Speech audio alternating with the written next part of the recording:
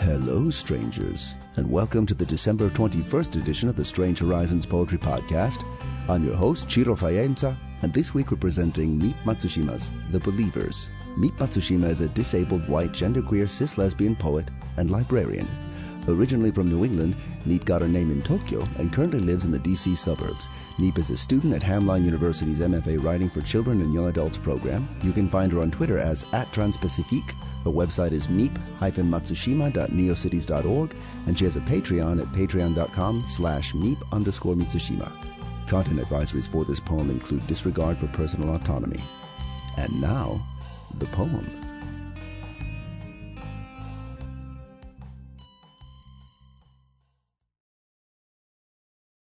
The Believers by Meep Matsushima. When the lights first appeared in the sky, we called them angels. We'd stand outside on sidewalks, on front porches, in the middle of the streets, and watch them sing and shimmer. On clear nights, you could hear them. "They're singing glory to God," said the TV preachers. "They're singing hallelujah. They're coming for us, so sing hallelujah too."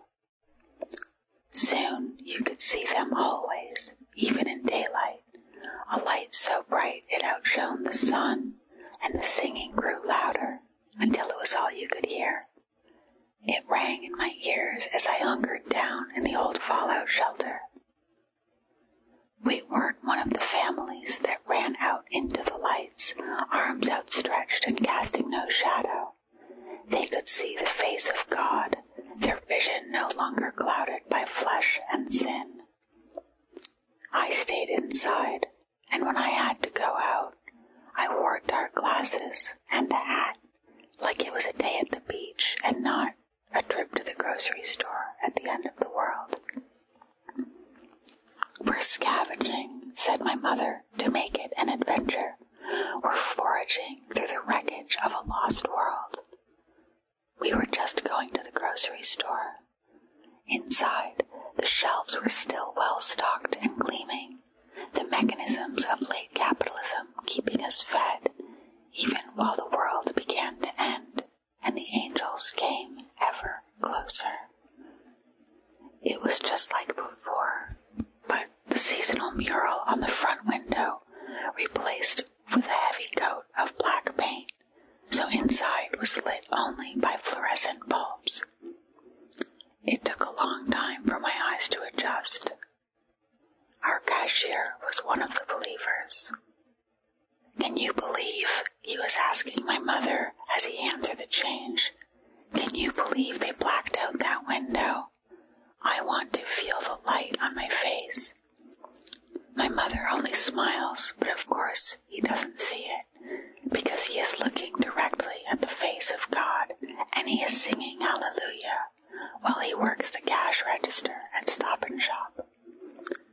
We pack up the groceries in the trunk of the car, and we fill the tank with gas, and we fill a spare tank with gas, and another one, just in case. "You're wasting your time," says the attendant. "You're wasting your time and your money, but don't let me stop you." She can see us just fine, and she watches my mother haul the red plastic gasoline can onto the floor behind the driver's seat.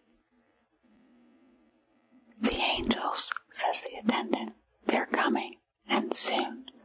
I don't know what they're gonna do when they get here, but if it's Jesus or aliens, you aren't gonna need all that gas." My mother smiles tightly and reaches for her wallet. "Don't bother," says the attendant. "If you think that's gonna save you when they get here, well, you see how far it takes you before they catch up."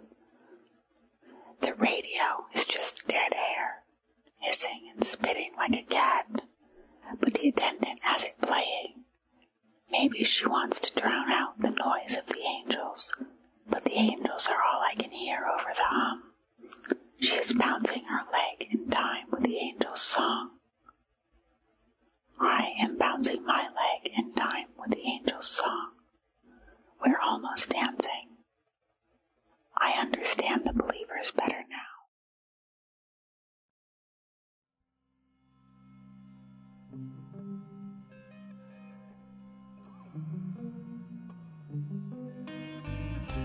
And this has been the December 21st edition of the Strange Horizons Poetry Podcast.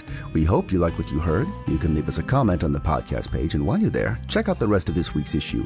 We have a new azimuth column by Vajra Chandrasekhara, new fiction by Octavia Cade with art by Galen Dara, and the first of this week's reviews.